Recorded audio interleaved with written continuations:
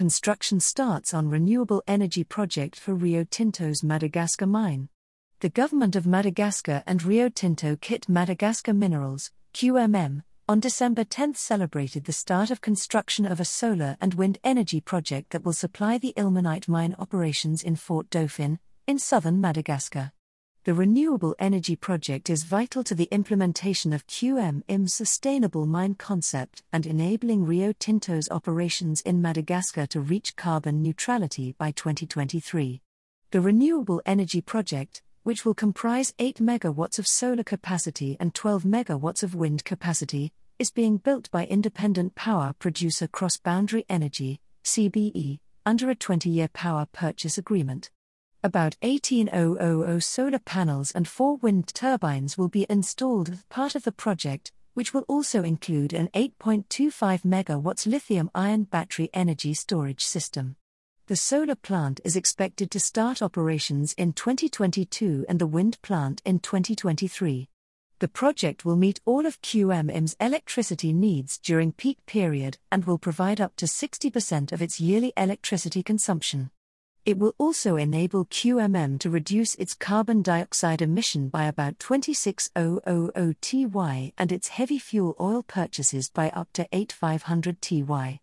QMM will also replace the majority of the electricity it currently supplies to the town of Fort Dauphin and its 80,000 community members with clean energy. This project is a key component of our Sustainable Mine initiative, which aims to leave a lasting legacy for present and future generations, built independently of our mining operations. We want to leave this legacy through permanent dialogue, the full integration of activities within the development plan of the region, responsible social and environmental governance, the reduction of our environmental footprint and therefore of our carbon footprint, and through the creation of economic and social opportunities increasingly independent of QMM.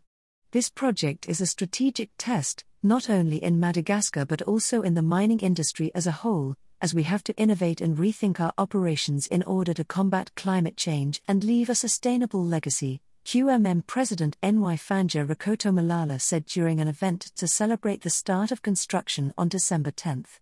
CBE Managing Partner Matt Tilliard said the QMM project would greatly improve Madagascar's standing as a regional renewable energy leader. This project is important in Madagascar's development strategy, particularly within the Plan Emergent Sud, which makes access to electricity for the people of the Anosi region a priority. We are pleased to see this project start on schedule, thanks to the unwavering commitment of all project sponsors and regulators. We are creating a public-private partnership model that will position Madagascar as a destination for technological innovation in the field of renewable energy and attract new expertise, Madagascar Energy and Hydrocarbons Minister Andry Ramurosen added. During the ceremony, Energy Minister Baumiavotsi Vainala Raharini Rina stressed the importance of Madagascar, and Africa as a whole, pursuing clean renewable energy, stating that this was a priority for the government of Madagascar.